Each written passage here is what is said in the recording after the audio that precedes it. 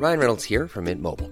With the price of just about everything going up during inflation, we thought we'd bring our prices down. So to help us, we brought in a reverse auctioneer, which is apparently a thing. Mint Mobile Unlimited Premium Wireless. How to get 30, 30, bit to get 30, bit to get 20, 20, 20, bit to get 20, 20, bit to get 15, 15, 15, 15, just $15 a month? Sold! Give it a try at mintmobile.com/switch.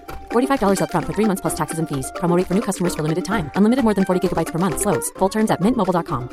Quality sleep is essential. That's why the Sleep Number Smart Bed is designed for your ever-evolving sleep needs. Need a bed that's firmer or softer on either side? Helps you sleep at a comfortable temperature? Sleep Number Smart Beds let you individualize your comfort, so you sleep better together. J.D. Power ranks Sleep Number number 1 in customer satisfaction with mattresses purchased in-store. And now, save 50% on the Sleep Number Limited Edition Smart Bed for a limited time. For J.D. Power 2023 award information, visit jdpower.com/awards. Only at a Sleep Number store or sleepnumber.com.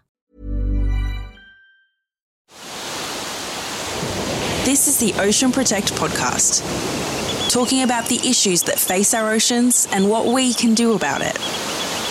Presented by Ocean Protect, committed to change. Bridget Mullaney, welcome to the Ocean Protect podcast. Yeah, thank you so much. Really excited to be here. Looking forward to having a chat. What do you want to chat about, Bridget? I mean, this is the Ocean Protect podcast. What do you want to chat about? That's an interesting question. I thought you guys were going to drive that, but obviously water, education, and how we change behavior to do with both of those. So yeah, that's what I hope we're talking about. I expect that's what we're talking about. Well, we have a history of going off on tangents, it has to be said. We'll try and keep it on track. But first up, you're all calling from Sydney today? Sydney, Newtown, the Keep Australia Beautiful offices on King Street. It's a beautiful day. The sun's out. And we are going to get stuck into this Keep Australia Beautiful New South Wales shenanigans. So as a side note, Bridget is a sustainability educator at Keep Australia Beautiful. So before we dive into your backstory, which we will endeavour to do, we've got an amazing international audience. So what is Keep Australia Beautiful New South Wales to start with? We are a non-for-profit organisation. We're based in Sydney, the New South Wales part, but there are branches of Keep Australia Beautiful throughout Australia. And for us, our main focus is on waste and waste management and behaviour change. So we do a lot of work with schools. We do a lot with, Do the Right Thing campaign, Litter Congress, all of those things to do with waste and education and behaviour change. Very cool. And look, we're going to dive into this environmentalist program, particularly the Keeping Waterways Clean module. But how did you get involved in all this shenanigans? Because I see you're actually you're a PhD candidate as well as a sustainability educator. But how did all this interest in, I guess, trying to save the planet and water come? The ocean is probably my life's passion. I've got it took me into my undergraduate in biology. It took me into my honours project to do with fisheries. Just the ocean in general is my life's inspiration. I love being in the water. I love everything that it gives me. I love everything that it gives to other people. And that's what drew me onto this path, I guess. But I've always had a passion for working with people. And I guess that's what got me into education. And I think kids are so funny. I think kids are going to save the planet. That's why. Well, the kids need to save the planet because we're certainly not. So you're you're an environmental mentor. So can you explain a little bit about what you do and how you do it? Because, I mean, I actually know the office that you're in. I've been there before. Brad knows it, but for our listeners, give us the 101 on what you do, what your role is. I'm a part of the environmentalist program. I'm one of their sustainability educators. Basically what that role means is that we will run sustainability workshops for, different clients, whether that be council, whether that be a sponsor or, etc. So it's workshops we are running, whether it be Keeping Waterways Clean. We go into schools, we head out into regions, and we might run a week of workshops to do with a certain sustainability topic. And then we'll come back into the office. So it's mainly working with schools, with high schools, sometimes community groups, and running sustainability workshops is the main part of the job. I'm keen to know about it, particularly this kids program, the Keeping Waterways Clean module. So you're going into schools, and the reach that you guys have is incredible. Like, I remember seeing the numbers, and you can probably rattle off the top of your head, but they're like thousands of kids all across New South Wales. What does a typical day look like when you're going to these schools? You rock up, you got your, I guess, Keep Australia Beautiful New South Wales shirt on, and then what happens? So we rock up. We try to find our contact teacher. Sometimes that can be the hardest part of the whole day, is to find where you're going to be setting up and doing the day. And so the way that it will work is depending on how many kids are at the school, because we work in regions where there might be 5 kids at a school, or there might be 600 kids at a school. So it will really depend. And then we will, head in. We'll set up for the workshop that we're going to be running. They'll run for about an hour, and we'll be doing activities and workshopping with those kids on the topic. And then that'll be the end of that session. And then we'll move on and we'll work with another stage. So maybe if that might be, might do kindergarten in the morning, and then we might do year 2 in the middle of the day, and then we might do year 6 at the end of the day. That is amazing. It must feel like a traveling circus. It can do. It definitely can. I really, really enjoy the regional stuff that we do with the regional schools. I love heading out into places that you would probably never have gone otherwise, and working with, 10 kids at a little tiny school. And I find that those schools are really responsive and really grateful for the learning that they get. So I love it. And every single day is different. You never really know what's going to happen or how kids are going to respond, but usually most days are 10 out of 10. What age group's the best, and what age group is the worst, and why? It definitely depends where you are, but I would say year 9 is the worst really? to teach. I feel like they've just... How old's year 9? Sorry for our international listeners. So a year 9 student, I guess, would be about 14, 15. Okay, we can understand why. Yep. But I love working with our primary school kids, our year 5s and 6s in primary school. They're my favorite. I think they're just old enough to be able to expand on some of the things that you're talking about, and to be able to understand it and really move with you through that knowledge. I like the primary school kids. I think but working with all kids is awesome. They're a little bit more challenging at times. Politically correct answer. All kids are amazing. How much of the course changes depending on how old they are? Because, if you go and you're teaching the little kids in the morning, and then by the afternoon you have to upgrade the offering to them. I mean, tell us about how you adapt to that, or do you not adapt? Is it the same story? Yeah, no, it's definitely to do with the kids. And the thing is that you need to be really ready to adapt at any moment, because a year 1 at one school might be the same as a year 3 at another school, depending on how they're going with different concepts and what they've been exposed to and what opportunities they've had to learn about different topics. You definitely have to adapt it. And when it comes to, just say you're talking about water eutrophication, you can't use that word with a year 3 student. Maybe you can use it with a year 7, year 8 student, but for those younger kids... I try not to use that term with Jeremy as well. In all seriousness, that's a great question, actually, because I teach at universities. Well, I've been teaching environmental engineering students for 16 years now. I'd say 95% of them wouldn't understand what eutrophication is. And Jeremy will have a significant experience around this. We've gone around to how many different engineering companies, stormwater engineers, and most stormwater engineers don't make the connection between ocean pollution and stormwater. Whereas I remember going to one of my, I've got a niece who was 9 at the time. A shout out to Miller. I'm sure she's listening, Camp Hill Primary School. I would have talked to about 200 or 300 9-year-olds around ocean plastic pollution, and they absolutely know where it's coming from. They know exactly the impact that stormwater has and the connection between our land environment and our waterways. So 9-year-olds have a really good understanding, whereas 30, 40-year-old stormwater engineers don't. Brad, sorry, mate. We've been doing this show for a good number of years now. Do you think that's the case now?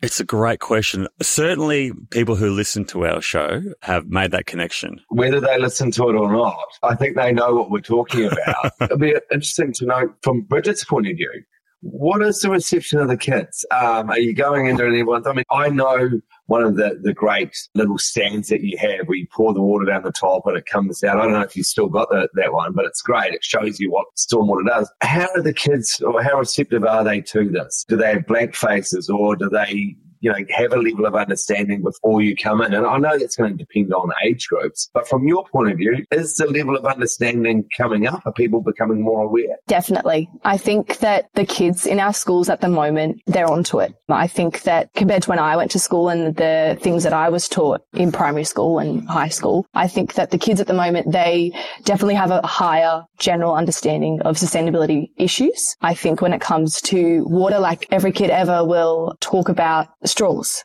and in turtles' noses, or like that is something that's very like in the minds of kids these days, which I think is a really good thing. But I think the problem is people my age, people a little bit older than me that didn't get the exposure to understanding like how our water is connected to the ocean, how our waste gets there. I think that's where the gap is. I think kids these days, they're at a much higher level than I ever was in primary school or high school, which I think is really exciting. And I think that is a source of optimism in my life to think that we are making a change in schools. And I think it's definitely, they know it's wrong. They know that litter in the environment is wrong. They know that it can get into the water. But I think just really explaining how every area that you're in, no matter where you are, can connect back to the water is something that I think that's they're like, oh yeah, if I'm in a car park, if there's litter on the ground there, I understand now that that can get in the water. That might be a place of like them learning, definitely. I think in general, they have a higher awareness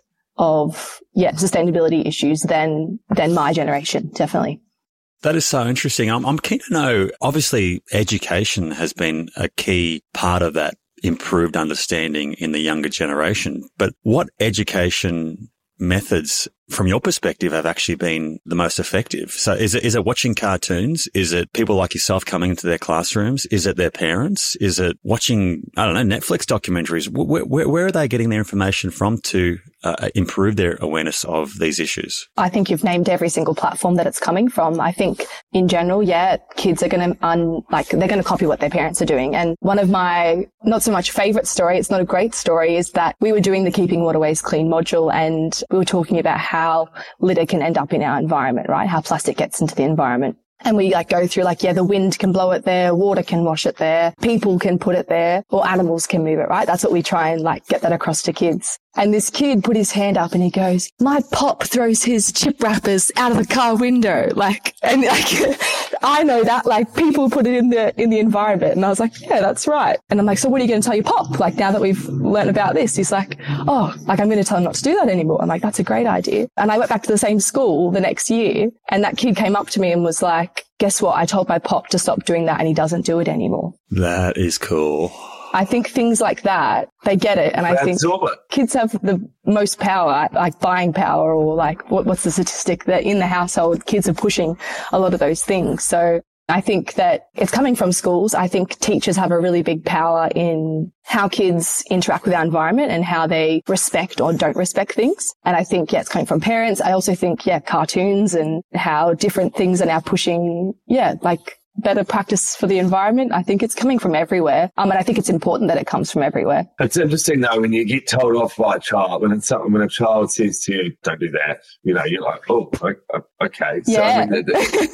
That's so powerful. And something that I learned is kids actually go home and educate their parents. They go home and go, what did you learn today? Well, I learned this. And a lot of the times, the kids are learning new stuff. Obviously, the parents haven't been to school for 20 or 30 years or whatever long. But when they go home and start creating change from some of the stuff that you guys do, that's the most powerful stuff. That's awesome. It's magical stuff. I think with our modules, teachers are getting a lot out of it too. I'll often at the end of a session, the teacher I didn't know that. I'm going to put that into practice in my classroom. Everyone just needs a reminder every now and then about not getting lazy. Just that little reminder that this can have a big impact Yeah. You mentioned the Keeping Waterways module. Full disclosure, Ocean Protect are a proud sponsor of this module. We've been supporting it for, I think, about 3 years now. That's something we're very, very proud of. But I'm keen to actually know what it involves. What actually happens in a Keeping Waterways Clean educational module? I'll paint the picture for you. So we've got a big grey board that stands up. It's about 7 foot tall, and we set that up in a hall or in a classroom, wherever we are. And the start of that will be getting kids across the difference between our sewage system and the sinks inside our homes and the difference between that and a stormwater drain. So that's kind of the first point that we try and get across. We look at the difference between polluted water, clean water, and we show them some big blown up photos of the difference between the two and where water goes. So that's just to get them across like the difference between the water in our home being treated and the water outside of our home not being treated, and why we've got to look after those drains. So that's how we kind of set the scene at the start with the kids. Then we go into, which you mentioned before, we have a catchment model. So it's a big, it's not really that big. It's a model of a catchment. So it's got some hills, it's got a gully, it's got a river that moves through it, and that river then moves through a town, through some farmland, and then out to the ocean. So we use that just to show kids how water moves through an area. So we get a watering can and we will put that over the model and we'll watch how the water moves. So we'll look at how our natural environment catches the water and moves it down to our oceans. And that's, again, to get kids to know, okay, wherever I am, our water's going to make its way to the ocean. So that's the next thing that we do. And then we introduce some litter and some pollutants into that catchment model. So we use food coloring.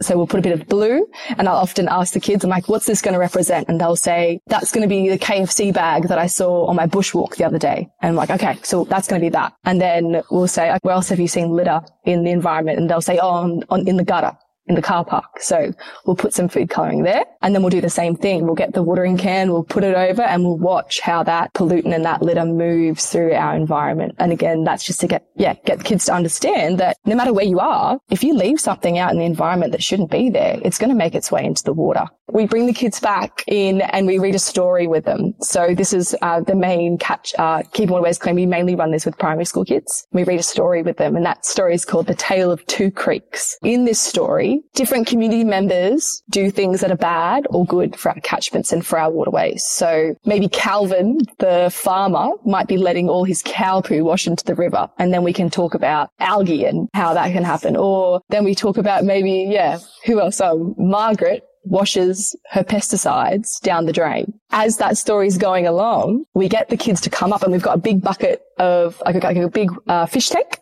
It's plastic, and we add the same pollutant into our water, and we watch how it changes over time as the story goes along. And then at the end of that, sorry, I'm getting very specific, is that we talk about having nets on drains and having a litter catch. And we get someone from the class to come up and to try and clean the water. And then that is to show that maybe they might be able to get a few of those hard pieces out, but the color of the water has changed. So no matter if you let things get in the water, it's often really hard to get them back out. So that's kind of how the lesson goes. They're the three main parts of it. So that's keeping waterways clean. That is awesome. That is so impressive. I reckon you could take that into state and federal parliament, and it would be a good place to start. Honestly, you bang on. I reckon you're right. Because you've got to keep it simple, and what you guys do is keep it, to the age group. But Brad, you're with me on this. It's something visual like that to actually show adults what's going on. I mean, Brad alluded to it before. We've spoken to some pretty smart, high-up people who thought that when it went down the drain, it went to a wastewater treatment plant. Yeah. And I'm talking high-up politicians. But my head's just going. And the way you're describing it, there's a lot of complex things you're talking about, but the way you're communicating it is just so easy to understand. It's so effective. That's a really important thing, right? Like, I think that behavior change comes when people understand things. And if they're confronted by it, they're going to shut off and they're not going to come on that journey with you. So keeping it simple and keeping it... Nitrification. Yeah. Keep it simple. Yeah. Double me up. It's always good to expand. There's always a few in the class that are happy to come along on the big terms and remember those. Keeping it simple and keeping it non-judgmental and allowing those kids to be like, if maybe you've done something or left something on the ground in the past, but that's okay. Like, now that we know, we can change our behavior and we can keep moving forward together. So I think keeping it simple and, the actual materials that we've got, even though they are so simple, they are really, really effective. And like I said before, that story about the boy and his pop, I think that's a really good example of how Keeping Waterways Clean module actually harbours like proper behavioural change in our communities. How effective do you think this module is, I guess fundamentally, number one, do the kids enjoy it? But number two, do you think they're actually really learning something from it? Definitely. Yeah, I think at the start of the catchment model, everyone's like very distracted. They're like, oh my gosh, this is crazy. Like there's tiny little cars and there's tiny little trees. But then by the end, once we start really talking about it and watching the water move, I think kids understand it and they're like, okay, yeah. So no matter where I am, our water connects us all. And something that I do in our catchment area affects everyone else in the catchment area. So I think it's about just getting kids to be like, oh, yep, my litter, my responsibility. Do you know how many kids you're actually reaching every year or as part of this Keeping Waterways Clean module? Yeah, no, I couldn't give you an exact amount, but I definitely think it's something that's increasingly being asked for by schools. But yeah, it would be in the thousands. People they like that data, how many people are we actually reaching? Just going back to it, so how long does this course go for? Like when you hold up the big grey bit of wood, and is it a 1 hour module? Is it a 2 hour module? I mean, you got to keep these kids amused. How long is it? Yeah, so it's about an hour, and that's kind of that's kind of the attention span. I think for most kids is that hour, and during that, especially with our little kids, we do try to get them up, and like there might just be a moment where we'll just have to be like, everyone stand up, run to that wall, and come back, just to get that energy out and come back and sit down. But yeah, about an hour. I have to do that with Brad all the time. I've actually just looked up the numbers, which was given to me by Keep Australia Beautiful. So in 2021, recognising that most of the state was in lockdown, you still reached 150 classes and reached 3,750 students, which is incredible numbers. And I guess the next question was, how did you guys operate during the COVID lockdowns? So obviously you can't go to the interactive sessions as much. Was it basically just pause for a while, or were you trying to do the online stuff like everyone else? No, lucky for us that teachers were really hoping for some interactive learning at the time. And so we found a piece of software that we could do moving. So it's like a Zoom, but you've got the story moving with you as you do the Zoom. So we were able to do that story with the kids, and we'd send out the list of like pollutants, and which, by the way, we only use like edible things. So we use flour, or we use food coloring, or we use pieces of pasta or sultanas to represent different things. And we got the kids to actually follow along with us online. So if they were at home, they could have their big bowl of water and they could be adding things to it as we read the story. We were able to still do it online. And I think that at that time when kids they were at home or they weren't able to do a lot of, hands-on learning, I think it was a really good thing for kids. So we were able to do a bit online. Hey, I'm Ryan Reynolds. Recently, I asked Mint Mobile's legal team if big wireless companies are allowed to raise prices due to inflation. They said yes. And then when I asked if raising prices technically violates those onerous 2-year contracts, they said, "What the f*** are you talking about, you insane Hollywood ass?" So to recap, we're cutting the price of Mint Unlimited from $30 a month to just $15 a month. Give it a try at mintmobile.com/switch. $45 up front for 3 months plus taxes and fees. Promo rate for new customers for limited time. Unlimited more than 40 gigabytes per month. Slows full terms at mintmobile.com. Quality sleep is essential. That's why the Sleep Number Smart Bed is designed for your ever-evolving sleep needs. Need a bed that's firmer or softer on either side? Helps you sleep at a comfortable temperature? Sleep Number Smart Beds let you individualize your comfort, so you sleep better together. J.D. Power ranks Sleep Number number 1 in customer satisfaction with mattresses purchased in-store. And now, save 50% on the Sleep Number Limited Edition Smart Bed for a limited time. For J.D. Power 2023 award information, visit jdpower.com/awards. Only at a Sleep Number store or sleepnumber.com. This is just a program for New South Wales. So if there's teachers or students or parents in New South Wales who would love to get you guys coming to their school, how do they go about arranging that?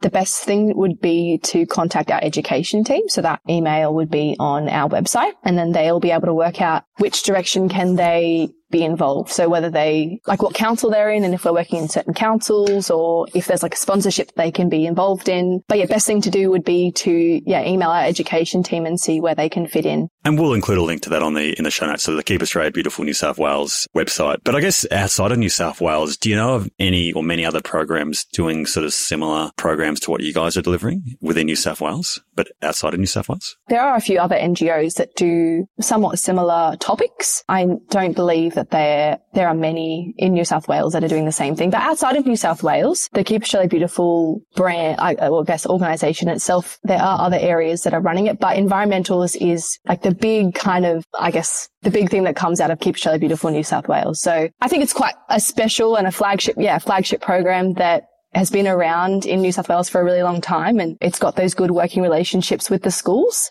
So outside of New South Wales, I wouldn't be able to tell you too much, but I don't think there are ones that are running quite as extensively throughout their states. I guess the offer probably would be there for international groups like in New Zealand, dare I say, or Britain or US. And so I guess if you guys have already developed the program and have got a lot of these sort of content, I'd just be knocking on your door and just going, hey, do you mind sharing a little bit with us? And we can make it a bit more New Zealand centric or whatever it might be. But yeah, I'm sure you guys would be keen to assist because ultimately we're all downstream and we're all trying to do the same thing, but just in different parts of the world. Yeah, no, definitely. And I think, collaboration is the way that we move forward. So if anyone wants to get involved or, ask any questions, we're always open to that. Now, you go around and teach people the whole time. Obviously, you're doing this day in, day out. What do you like, with your mates? Are you hard on them? Are you like, you go out for a dinner or an event and you're like, hey, don't do this, don't do this? Are your friends inquisitive? Do you try and teach them on what to do? Yeah, no, I'm really lucky that I have a wonderful group of friends that are all on board, and we definitely try to keep each other accountable. But I think it's family is where I think where I get really, I'm like,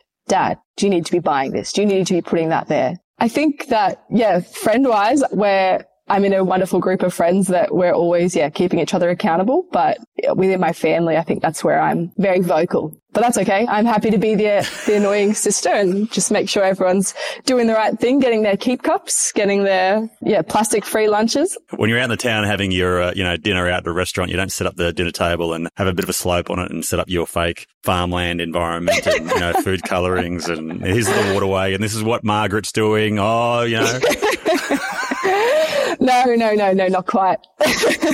Maybe one day. Maybe it'll depend. I got to ask the question. So obviously this is focusing on pollution in our waterways from urban environments, etc., which is fantastic. Jeremy will know one thing I'm very passionate about is the hashtag plant power, trying to reduce our consumption of animal products to promote healthy people, healthy environments, etc. Is there an educational module that sort of does that, promotes, dare I say, plant-based eating? Yeah, so that is not a topic that we focus in on, but we do have a sustainability module where we talk about resource use. And a part of that is to do with agriculture and what we're eating and food miles. So it isn't a topic of choice, but that is something I'm also very passionate about. I am a verified freegan. I don't eat plant-based. Well, I try not to eat any meat unless, of course, I'm at someone's house and someone's already cooked me something, then I'll eat it. But I think it's important, but it's not a module that we focus in on specifically. Maybe you guys can start one. Well, can I tell you right now, in all seriousness, I'm serious. I will lay down some cash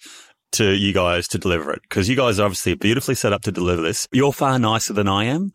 I'll come across like an angry vegan and I'll be like, militant, as Jeremy will probably describe me. But in all seriousness, I think it's what it needs. I have a suspicion that like the likes of Disney and other sort of media companies who are making movies for kids have a slight vegan tangent themselves. You look at movies like Babe, Fernando, Bambi, they're all about reducing animal suffering and cruelty, which obviously is consistent with the hashtag angry vegan movement, but they're doing it in a very entertaining, very sneaky way. But I'd love to see something in schools as well. So I'd be more than happy to lay some cash down to crowdfund.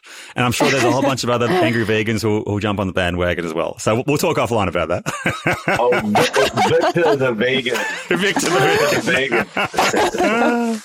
The whole way through this chat, Cote, I've been imagining a Jeremy Brown, a young Jeremy Brown at some age, whether it's a 9-year-old, 12-year-old, 14-year-old, and just imagining what he would be like with with one of your amazing, with you coming along to a school, Bethany, and talking about ocean pollution. I'm just trying to imagine how Jeremy would react. I'm thinking he'd trying to be real cool and be like, I don't need to know about this, There was something physical in front of me that I could see that would get me. But if a teacher was up writing stuff on a whiteboard or a blackboard back in the day like we had, so I'd fall asleep, But if someone shows me something, that's the whole part of it. I've seen one of the wee displays that you've got, you pour the water down. And, I mean, it would have got me, mate. Is that right? There you go. Well, you'd be sitting there in the mirror, mate, looking at your haircut. Reflection of the water. Also, is there any attractive female come to my school, I'll be like, oh my God. But whatever she's talking about, I'm listening. But in all seriousness, so it actually does sound like in terms of like effective educational methods, clearly, to Jeremy's point, the physical structures and that high interaction clearly is what you guys are finding very effective. It's not, okay, everyone, let's read chapter 2 of the eutrophication manual, or I'm going to write, or we're going to watch a video or whatever. It's obviously hands-on, physical, interactive. Yeah, definitely. And I think, like Jeremy pointed out, that's important for kids, and especially kids with different ways of learning. So we always try to keep it physical. We try to keep it fun. And I think that having that fun activity and then bringing them back in for a quick, serious 2 minutes of talking really is a good way of getting that point across. See it happening, be able to, physically see it, watch something, but then to come back in and be like, okay, this is what this means and this is what we need to do about it, I think is the best way to get that across to anyone. That's my point, Brad. I mean, some of the most effective presentations we've done have been the most simple ones. Absolutely. When you're getting up there, instead of coming up with, figures and this and that, when we're keeping it simple and saying X amount of pollution comes down here and goes out there, when we keep it simple, people relate to it. So I don't think it should just be limited to kids. I mean, geez, how many presentations have we done? Well, I was just thinking, when you were describing this, I'm thinking, what's our typical engineering conference? It's people, engineers or other professionals get up and they've got a 10 to 20 minute slot. They do everything that Bethany isn't doing. It's not fun. It's not interactive. It's not physical. And it doesn't work. I mean, how many presentations can you actually remember? Here's an idea. How about we get the setup and Bridget, and let's go and test it out. I agree. So, Bridget, we've just booked you in for the next 2 years to go around all the engineering and actually political offices and council chambers all across the country. Bring us on. I am there. Yeah, let's do it. There may be a sneaky plant power vegan module as well that I'll slot in. Just slot it in on the side. Yeah. While the water's going past this farm, let me talk about little cow poo.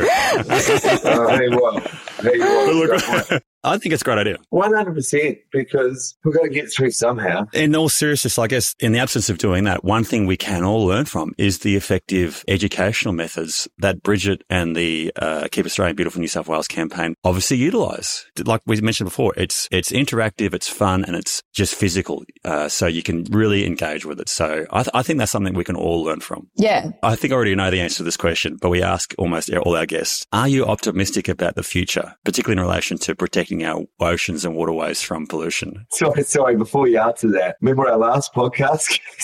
Jeremy's referring to the fact that we had a chat with a lovely lady called Marina Debris, who you might know. She's an artivist from Sydney, uses plastic in various art and trash and displays. Her, audience is more adults, or the spectrum of society.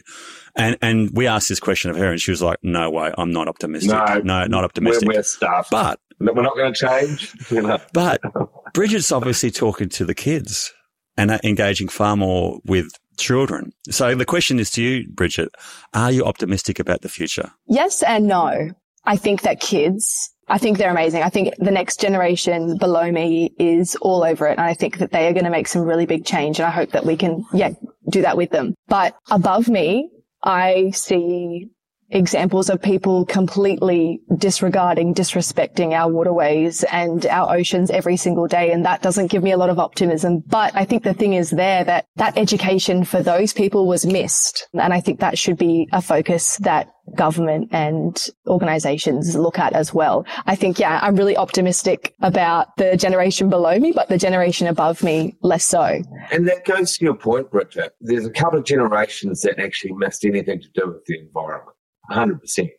So how do we effectively communicate to them so that they have an understanding? Like you said before earlier on in the pod, without people having an understanding, then once they get an understanding, then they can make change.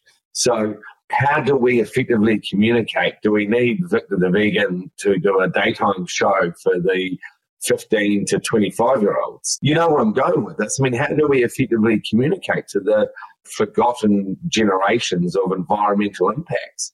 I don't know, but maybe that's something for you and Brad to conjure up. But this raises a good point. We're getting the children have got a great understanding. Bridget, you're saying the people above you, so you're referring to us old muggers. But realistically, how do you get to the masses? I mean, again, going back to the simple, physical shows. I mean, I remember, of course, sex education at school. And did you guys have Harold the Giraffe? Yeah, a Healthy Harold or Happy Harold. Healthy Harold. He comes along, and I just remember it was like the one day of the year that you got to get out of the classroom and you go. I mean, it sounds pretty dodgy now, but you sit in this big dark truck that gets brought around, and you sit there and learn. But you remember that. You learn about sex education and whatever that, Healthy Harold. How do we do that for an older generation? Because you're right, by the time these kids get into power, in 20 years' time, we're going to be on fire more and floods more. I mean, as we all know, we're running out of time. I don't think we've got time to wait for these kids to get into power. So we've got to hit it at all levels. Any thoughts? I guess it's to work out where their media and where their platforms that they're interacting with is coming from. I think social media is a really powerful place to do it. I think podcasts like this are also ways that you can get that across to people from different areas, different ages. I think it's just about investing in education and whether that be on the radio, whether that be on the TV, whether that be, I think, media brands taking that on board to be like, okay, we're going to do a 2-minute thing on ocean plastics, and that's going to come across today. So I think there's lots of avenues that we can do. It's just about making sure that they can be supported, that there's money to be put into those things. But I think government needs to play a bigger part in education. I think that some of those litter campaigns that are coming out from the EPA are really interesting and they're really good, but I think we need to go further. I think there needs to be a lot more resources and money put into education on all platforms. Yeah, and we need to do it collaboratively. Like, obviously, Keep Australia Beautiful is doing a wonderful effort in reaching a whole bunch of kids and teaching them about the future. Obviously, that's the reason why we've done this podcast, is to try and reach a bigger audience. And it has been successful, bizarrely. 2 guys who have got no podcasting or broadcasting or any sort of media experience at all started a podcast, and we get 500 people tuning in every week from all across the planet, learning about ocean plastic and where it's coming from. And for that, we're really proud of. But obviously, there needs to be more of it, and far more widespread and far more effectively. And you're right. Social media is a very effective way. Like, we've got to face the reality that a lot of people are engaging with their news content via Instagram, TikTok, Facebook, LinkedIn, etc. And it's up to people Brad just wants to get on TikTok. I don't. The reality is, I don't want to get on TikTok. But the reality is, if we want to be effective in actually reaching a bigger audience, we kind of have to put ourselves out there. Will you get the haters? Yep. Will you probably lose a bit of credibility? Probably. But you got to just cop it on the chin and just suffer for your art, I guess. 100%. And I'm sure you guys have seen in the recent days is Stanford University in California have come out and completed a pretty big paper on 200 whales, basically. They've found that blue whales could be accidentally eating up to 10 million pieces of microplastic every day. They've discovered that the highest concentrations of microplastics are found at depths between 50 and 250 meters. The biggest mammals on Earth are eating the most amount of plastic. Now, that's come, I don't know if you guys have seen it, but that's just come through in the last few days. So very, very, very concerning data that's coming out, and one that's, I mean, from our point of view, there's a lot of talk of plastics at the top of or on top of the ocean. Well, now we're learning that our poor whales are down there and they're just eating just a huge amount of it. So, hey, we might have to land this plane. Sorry to put it on a Debbie Downer, but we love these whales. And if you haven't seen it, just Google whales plastic eating, and it's really concerning. There's no need to sugarcoat the issues. I mean, the reality is, if we don't act effectively and collaboratively and quickly, we're screwed, basically. So it does need, but essentially it's an everyone, everywhere mission. Whether you're a school kid, an engineer, a doctor, a housewife, a nurse, a banker, whoever. We all need to essentially pull up our socks and do better to protect our amazing planet and ultimately us. And I certainly think that educational campaigns like the Keep Australia Beautiful New South Wales, keeping waterways clean is certainly a wonderful part of that action. So I take my hat off to Bridget and the wonderful team at Keep Australia Beautiful New South Wales for doing what they do. And all I can say is just keep up the great work. It's been such a wonderful chat with you today, Bridget. I've certainly got a lot out of it. And I can only guess what the students that you reach on a daily basis must get out of it. So, and I'm sure they're inspired as much as Jeremy and I are today. So well done. It's been super chatting with you. Yeah, cheers. I'll hopefully catch up soon. Yeah. We've got to do that model for a presentation. So. Oh, yeah. 100%. 100%. Fantastic. Thanks for your time today. Oh, yeah. And thanks again for your support with our program. Yeah, it goes a really long way. So, yeah, thanks, guys. And, yeah, lovely to meet you both online.